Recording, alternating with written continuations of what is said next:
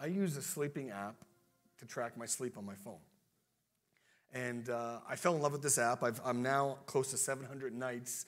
I don't do weekends, but I do during the week, and I track my sleep. And on the sleeping app, it tracks how quickly I fall asleep, which is 28 minutes, by the way. That's the average of how quick I fall asleep. Once I'm in bed, it tracks how long I sleep. I won't tell you that because it's too short. I'm believing to get longer. It tells me how average I actually fall asleep. It tells me what times of the night I go into REM sleep, into the deepest sleep. It also tells me if I snore, and Nancy will tell you I do snore.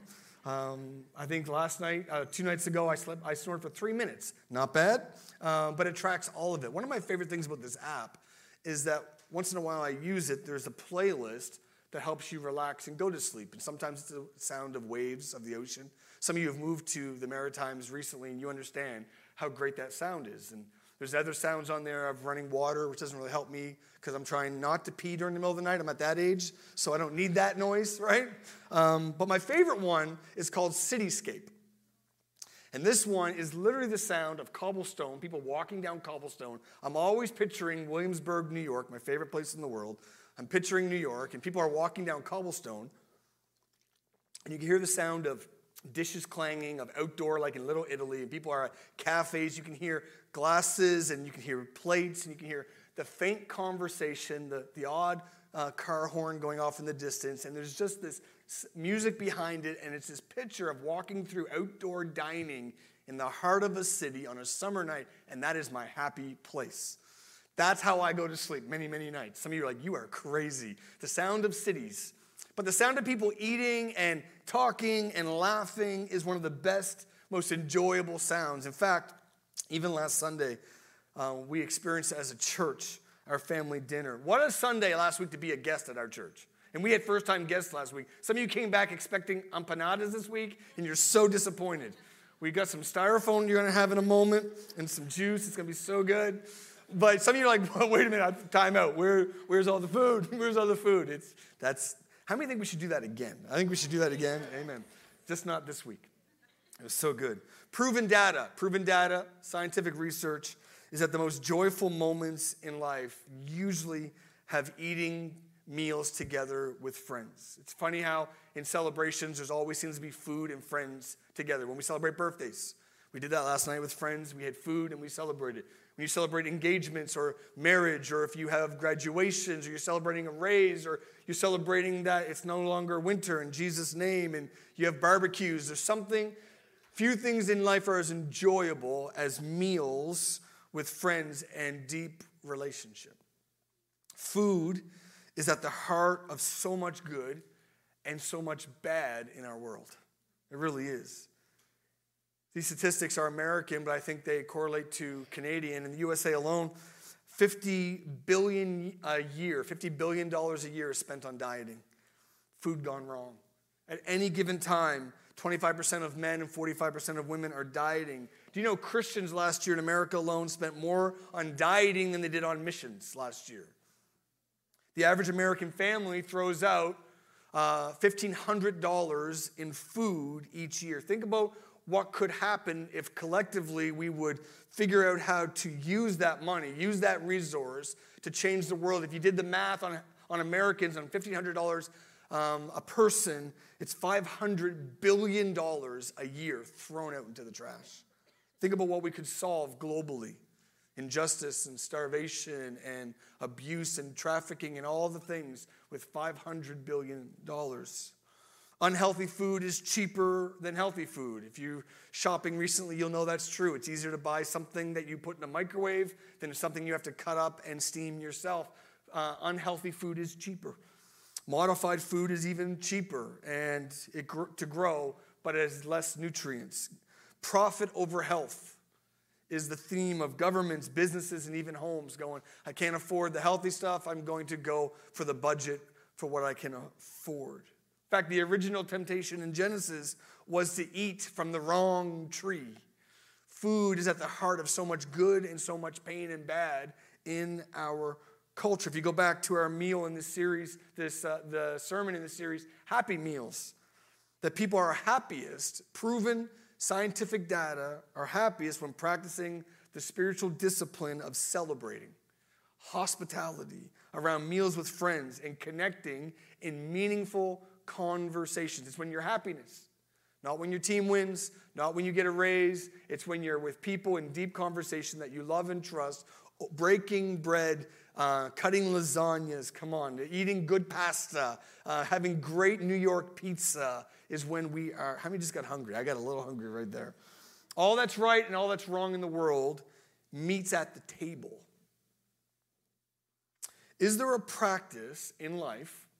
Is there a practice that from Jesus' life and his teachings that is in a healthy way connects food, connects relationships, and connects our faith in God? Is there a way in Jesus' life and his teachings that connects food in a healthy way, this relationship with each other, and also our relationship with God? There is, and we call it communion. There's many names for communion, but it is God's plan, it is God's design for how we meet hospitality and food, relationships, and our connection to him together. And I want to unpack today, maybe to pull back the veil a little bit. I know I learned a lot even in this study and learning from this on communion and hospitality. I believe it'll probably change the way you do meals with your friends, maybe family meals, and the way we meet as a church. In Luke chapter 22, it's going to be our text today. Luke chapter 22, I'm going to start reading in verse 7. I'm going to go to verse 27, talking about communion. Jesus is setting up the Lord's Supper. You know it by many different names. Starting in verse 7, this is just before Jesus is arrested, taken, and crucified, took our sins so we could be free. He was crucified, died, rose from the dead, which we will celebrate at Rebecca Cohen on April 9th. Communion starts here in verse 7. It says, "Now the festival of unleavened bread arrived, when the Passover lamb is sacrificed. Jesus sent Peter and John ahead and said, 'Go and prepare the Passover meal so we can eat it together.' 'Where do you want us to prepare it?' they asked him. They didn't have a venue either. Look at this.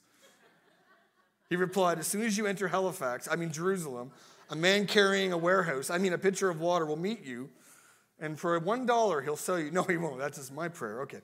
"A man carrying a pitcher of water will meet you. Follow him. At the house he enters, say to the owner, 'The teacher asks, where is the guest room so I can eat a Passover meal with my disciples?' He will take you upstairs to a large room that is already set up." He already has sound system, Brad. I love that. "Where you should prepare our meal." Then they went off to the city and found everything just as Jesus had said, and they prepared the Passover meal there. When the time came, Jesus and the disciples sat down together at the table. It's funny how often you see the word table now. At the table. And Jesus said, "I have been very eager to eat this Passover meal with you before my suffering begins. For I would tell you now that I won't eat this meal again until the meaning is fulfilled in the kingdom of God." Then he took a cup of wine and gave thanks to God for it. And he said, "Take this and share it among yourselves. Pass it down. For I will not drink wine again until the kingdom of God has come." Then he took some bread. And he gave thanks to God for it. And he broke it into pieces and gave it to the disciples. "This is my body, which is given for you. Do this to remember me." I'm so thankful God's not against carbs. Amen. After supper, he took a cup of wine and said, "This is my cup in the new covenant between God and his people, an agreement confirmed with my blood, which is poured out as a sacrifice for you. But here at this table, sitting among us as a friend, is a man who will betray me.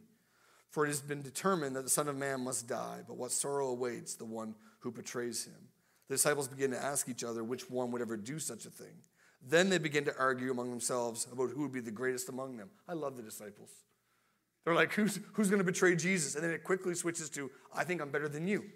And then who's the greatest? Not the right time, guys. Not the right time. Then Jesus told them in verse 25, "In this world the kings and the great men lord it over their people, yet they are called friends of the people.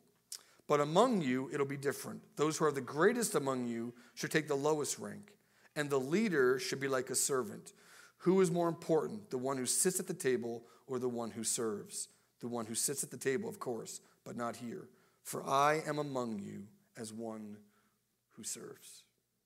Talking about the Lord's Supper. It says, "Do this in remembrance of me." What was the this, he says? And we quote this in communion all the time. "Do this in remembrance of me." This doesn't refer to simply bread and a cup, but life around the table. When Jesus was sitting there saying, from now on, when you think of me, do this. He wasn't saying a little wafer that we have in a cup. He was saying gather together and do a meal together. Sit together. Have community and conversation. Do this. Do life around a table with other Jesus apprentices, with a focus on Jesus as the center, not just juice and crackers. He says, in remembrance of me. We look backwards when we remembrance to his creation, his teaching, his death, his resurrection, and the work of redeeming us. He was saying, do this, do life together around a table, and remember, look back to what I've done. I also want you to look in at your lives and those around us to see what Jesus is doing at the work, at the here and now. And it also says, look ahead to his return because he's coming back and the promise of heaven. Remembrance is past, present, and future. Do this, do life together around a table. And think about what I've done, what I'm doing, and what I will do, says the Lord. N.T. Wright, the theologian, says it this way.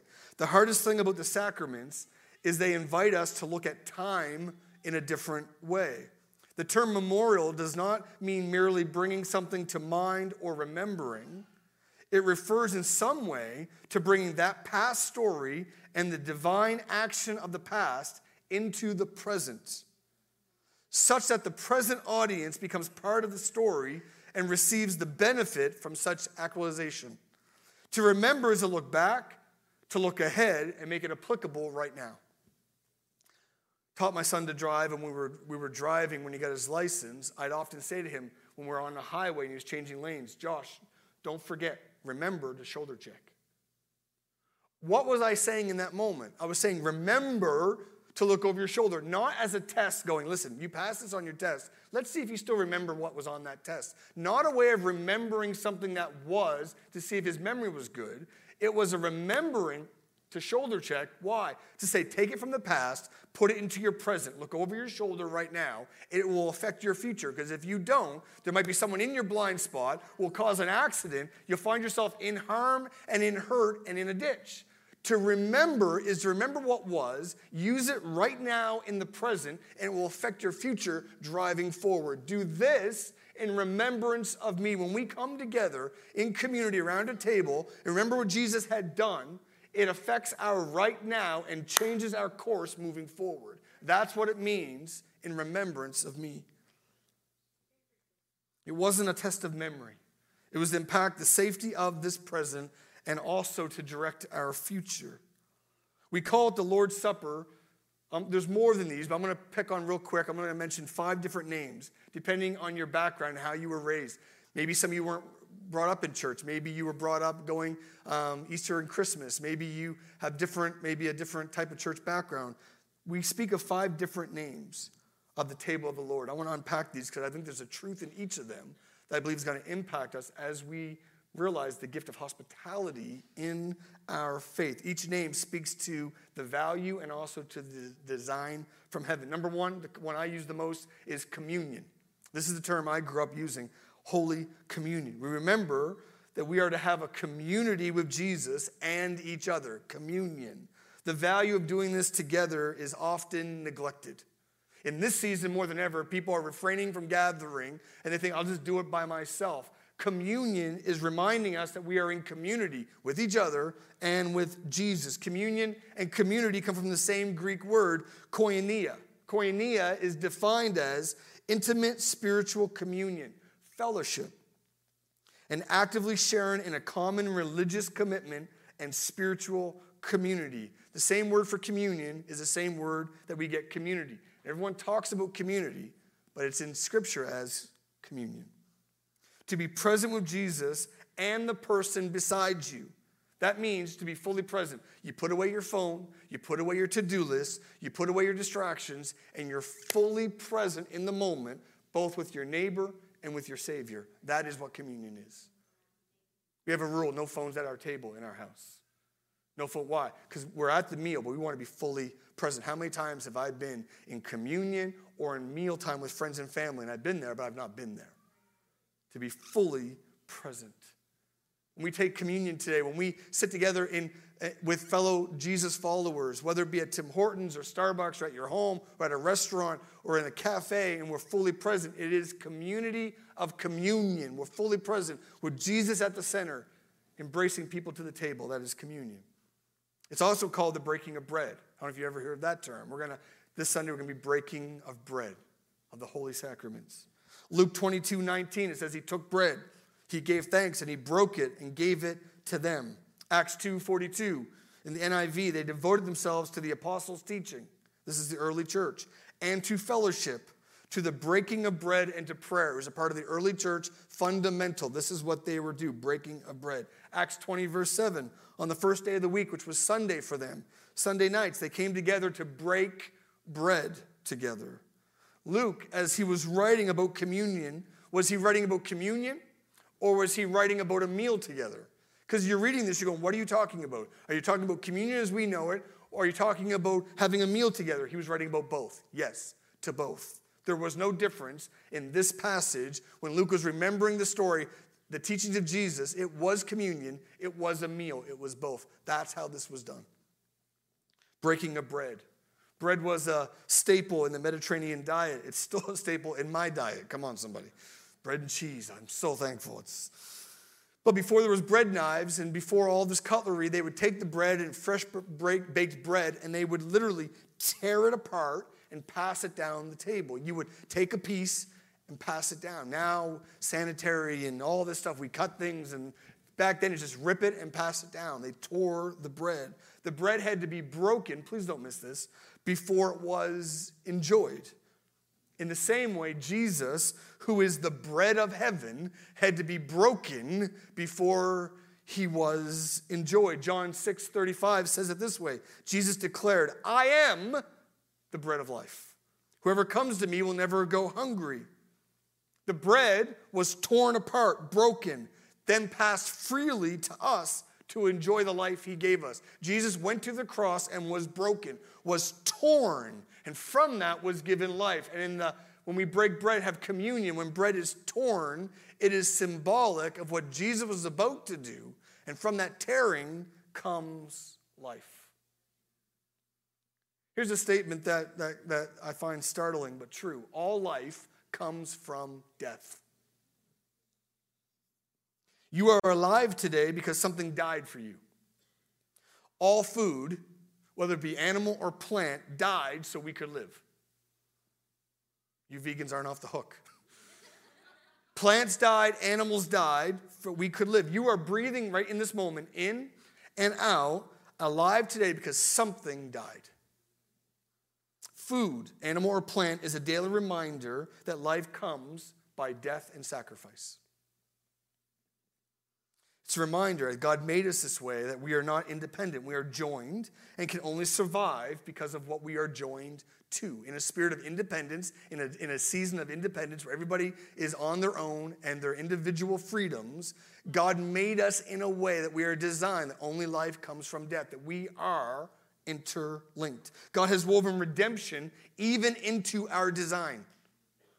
Made us dependent on food, a daily reminder that 3 or more times a day in meals that we need something to sacrifice and die in order for us to live. God made us with redemption in our very genetics, that we had to enjoy the sacrifice of something for us to live. Food is much more than fuel. It's actually divine significance when you think about that. When you eat today, remember something sacrificed and died, your salad or your steak, so that we can live. It's more than figurative. In Psalm 34:8, it says, taste and see that the Lord is good. That's more than just figurative. It's actually literal, that when we eat, we're realizing because of death, we are alive. It's also speaking to the cross. Because he died, we live. When we eat, we're reminded that life comes from sacrifice. When you have a meal together, it's a holy time. You understand, because of sacrifice, I'm able to feel fulfilled and nourished and can go on. It's the same thing in our spirits. Because Jesus died for our sins, we have life today. All life comes from death and sacrifice. Maybe you heard it this word growing up, the Eucharist. The Greek word that this comes from is Eucharisto, which means thanksgiving. The Thanksgiving meal is what the Eucharist means. It comes from the verse when they said they broke bread and then Jesus gave thanks. That word thanks is the same word, Eucharisto, where we get the Eucharist from. For my Catholic brothers and sisters, I believe that's what you would have called it. It came from this word meaning thanksgiving. All we enjoy in God and from God is a gift. We deserve nothing, and we are blessed with so much, and out of that comes a thankful heart. Entitlement is the quickest way and sure way to bitterness and discontentment. When you have someone entitled, I've rarely seen an entitled, content, or joyful person.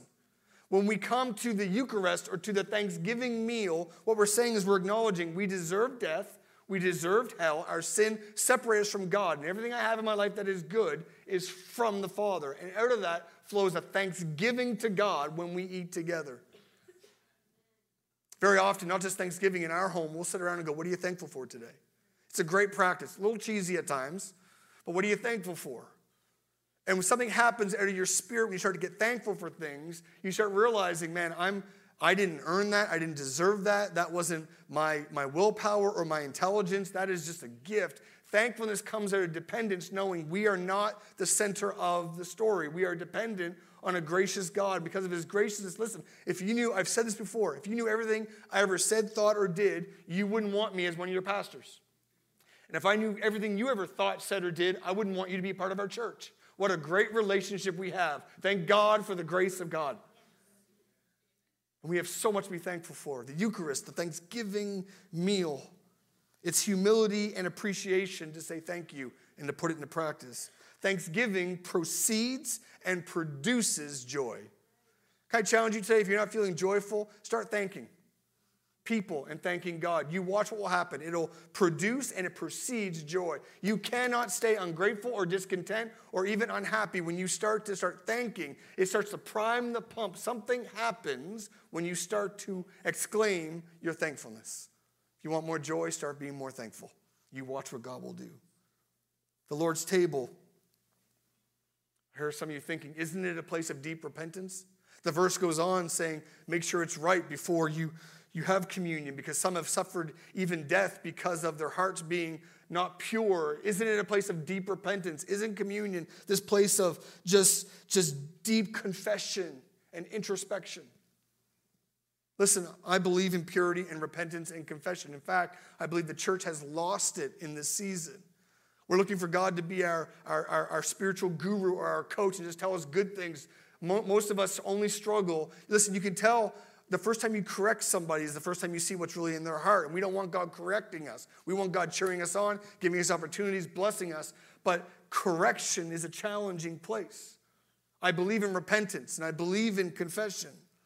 But the Lord's table, repentance is key. But repentance is a private, personal space before getting together to celebrate God's goodness. In 1 Corinthians 11:28, Paul's writing here, and he says this about communion. That is why you should examine yourself. Repent, confess, look at your heart, going, shouldn't have said that, thought that, done that. It says examine yourself, watch this, before eating the bread and drinking the cup. What Paul is saying is, before you get together with Jesus' followers, with Jesus at the center, thanking him for what he's done, remembering what he's done, before you arrive to the meal in private going, God, how is it with us? Repent, confess before you get together. When you get together, then you're in a place where you are celebrating the goodness of God, what he's done, what he's doing, what he will do with other Jesus followers. He's saying set aside time in your life before to repent, confess, receive forgiveness, receive grace. So when you get together, you have much to celebrate before you meet. It's not this picture of repenting just before you take the bread and juice in your seat. I had this picture in my life many times of like, oh, it's communion. Oh, man, I got to confess. God, I know I'm not right. I shouldn't have said that. Shouldn't have done that. Shouldn't have gone there. Shouldn't have been a part of that. And it's like, oh, quick, before I take the bread, Father, forgive me.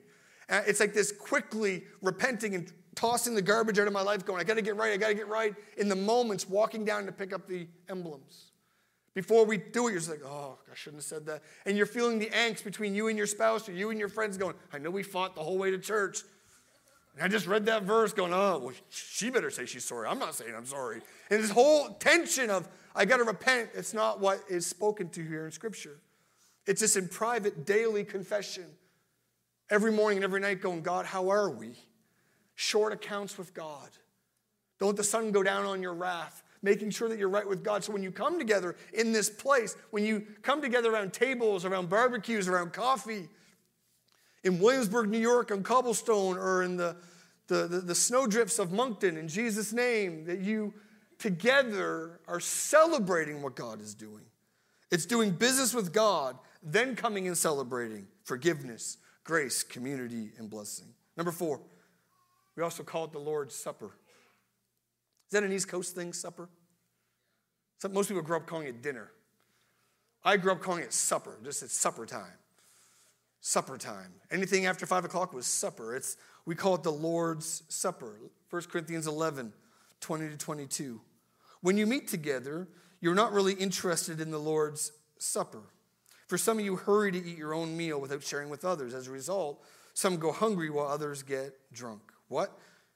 Don't you have your own homes for eating and drinking, or do you really want to disgrace God's church and shame the poor? What am I supposed to say? Do you want me to praise you? Well, I certainly will not praise you for this, the Lord's Supper. The church at this time, when this was written, would come together on Sunday nights for a full-blown supper. It was a full meal, not to sing, not to preach, but to eat, and they called it the Lord's Supper. Earliest translations actually called it Jesus' dinner.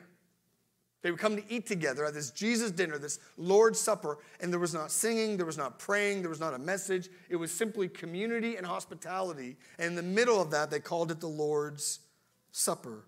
Paul is describing the practice of a covenant meal. Now, before there was legal contracts in this time and signed documents, when you went into an agreement with somebody, either in relationship or in business, you would get together, you would make a sacrifice an animal, you would then cook that sacrifice, and together, looking each other in the eye, you would break that food, you would eat that food together, and that was the same as signing contracts or documents. It was a covenant meal.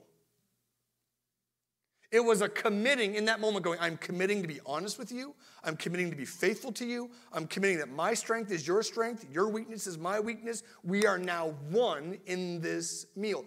The covenant meal, the Lord's Supper, was actually a commitment meal. It was a recommitting. That's why when you get married, you have a wedding meal. That's why when we do communion, we're recommitting ourselves to the Lord. When you have communion, what you're saying is, I'm committing again to the cause of Christ. It's not just juice, water, juice, wafer, it's been a while, we should probably do this, it's probably good. In the same manner also, he took the cup. Are we good? All right, see you at Easter. It's more than that. When we sit here, we go, this is a meal. I don't need to sign a contract or a membership to a church. This isn't about a document. This is about my heart going, we are one. We are committed. The cause of Christ is my anthem. His words are my life. His pain is my pain. His vision is my vision. His values are my value. His heart is my heart. And we recommit ourselves to the cause of Christ. It's a covenant meal. It's saying, I'm committing, I'm making a vow today to uphold this agreement and relationship, and this meal is my pledge. When you eat together around a table, you're saying, I'm committing to you. We are having a meal together, the Lord's Supper. When we come together, we're saying, Jesus, you're not just something I do what I want during the week, and I come here and just it's saying, no, I am committing my life to you. It's more than every head bowed and every eye closed. On the count of 3, raise a hand. It's actually every time we take communion, we're saying, I'm committing to the cause of Christ. The Lord's Supper is an act of commitment. It's covenant meal to take up your cross and leave behind your sin. Eating turns into a pledge of recommitment. The meal was a recommitment to following Jesus. Commitment to following Jesus and turn from the God of self that culture worships. I don't know if you know this, but culture worships self. Can I just vent I don't vent when I preach. Can I just vent for 30 seconds? Get ready for this. This is so good. I hate award shows. Award shows are people going, here, we're really special. Let's get together and celebrate ourselves. I'm going to give you an award, and you get an award, and I get an award, and we'll make millions of people watch us celebrate ourselves getting an awards for something we did. We threw the party for ourselves. If that's not a picture of culture, the God of self, we worship ourselves. And when we have communion, we're committing to following Jesus, not the culture of self. Culture worships comfort and sex and greed and pleasure and opinions. Listen to me. Jesus was a celibate, single Jewish rabbi living to die, owning nothing and giving everything. You won't find a more opposite value system or focus to today's culture than the life and teachings of Jesus Christ. When we put Jesus at the center, we're saying your value, your plan, your kingdom, not the kingdom of self and sex and greed and what feels right and comfort. It's saying I'm dying to myself. I'm committing to what Jesus is the opposite of most of our culture today. That's why Jesus is not popular. And if he's popular, it's probably not Jesus. And we choose to place our identity in this covenant rather than comfort, attractions, and possessions. My identity is in this covenant, not in my attractions, comfort, or possessions. We must decide to trust and obey him and follow him, or go the way of the original sin in the garden and say we know better and break covenant and eat the fruit of exalting ourselves. We show up to the Lord's Supper serious about our dedication, not halfway. All in. All in. There's a line being drawn in culture right now in the church. And revival is upon us.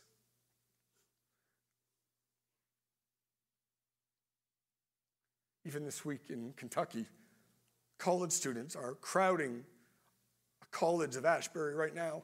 It's been going on all week where they will not leave until they meet with God. Something is stirring in our culture of people going, I'm either in or I'm out. And I respect those that say they're out. But there are those of us that want in. It's a full commitment, not led by our sensual cravings all week and come here and give an hour to God. So much of my life is just giving God pockets of time. If we're halfway, it's something, but it's not the Lord's Supper. The Lord's Supper is a recommitment. Last one, the Mass. Mass. This name isn't found in the New Testament. It's actually, when the church spread to Rome, it was added then. When communion ended, they added this Latin phrase, ita missa este, which meant you are sent out. They added this at the end of communion. And the word in the middle, missa, is where they get the word mission. It's where the word mission comes from. You're sent out, the Latin word, missa. We remember we serve a Jesus who was sent out to seek and save the lost. When we gather at the Lord's table, there is a mission for us, that we're not just here for ourselves. We're here to reach our family, to reach our neighbors, to reach strangers, to reach the marginalized with the good news of God's salvation, that God is good and his grace is real. And all of these names share a common truth. It was a meal, not a wafer and juice. Now we do this and we'll continue to do this.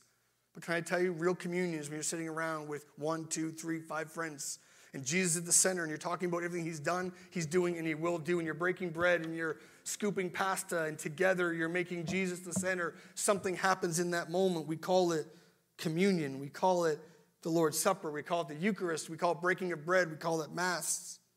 Here's what's interesting. In the earliest picture of the church, we have a picture here. I think we can throw this up. The earliest picture of the church in 110 AD, found in the catacombs of Rome.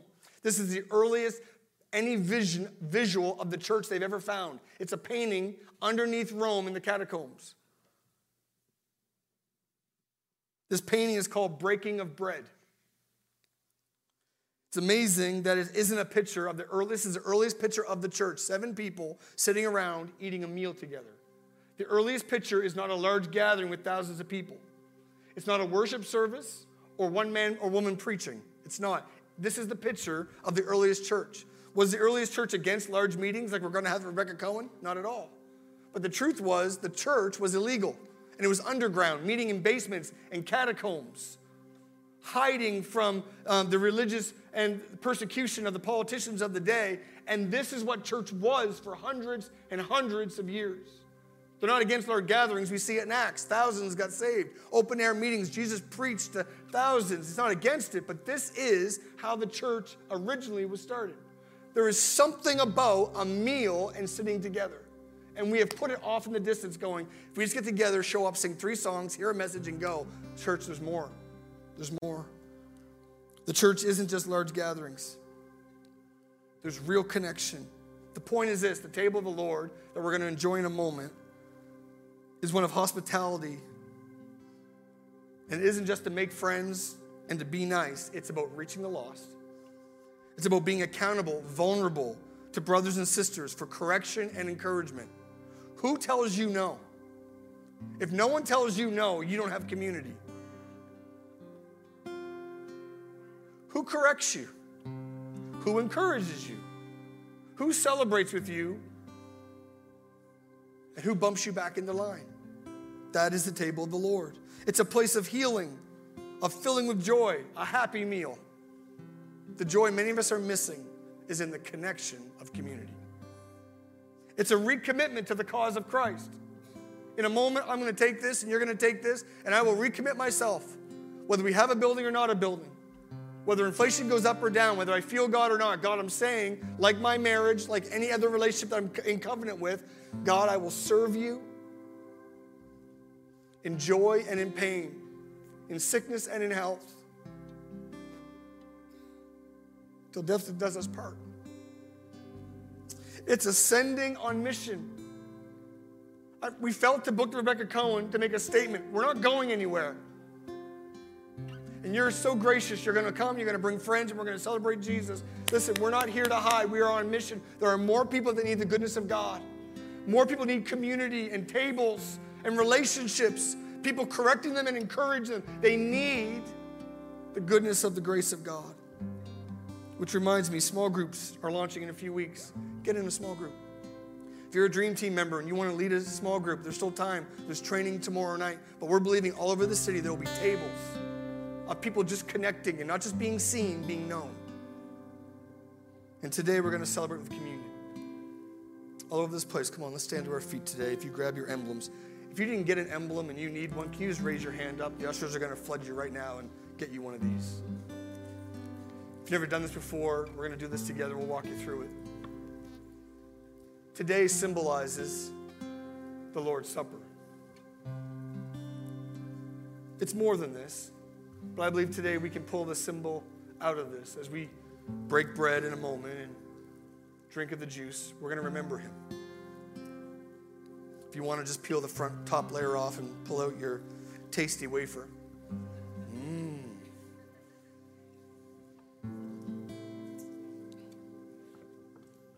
It says in verse 19, he took bread and he gave thanks, and he broke it into pieces and gave it to the disciples, saying, this is my body, which is given for you. Do this to remember me. Listen, in a moment we're going to take this, but it's remembering, shoulder checking, not to pass a test, going, right, I remember Jesus. No. The shoulder checking, the remembering impacts my decision today.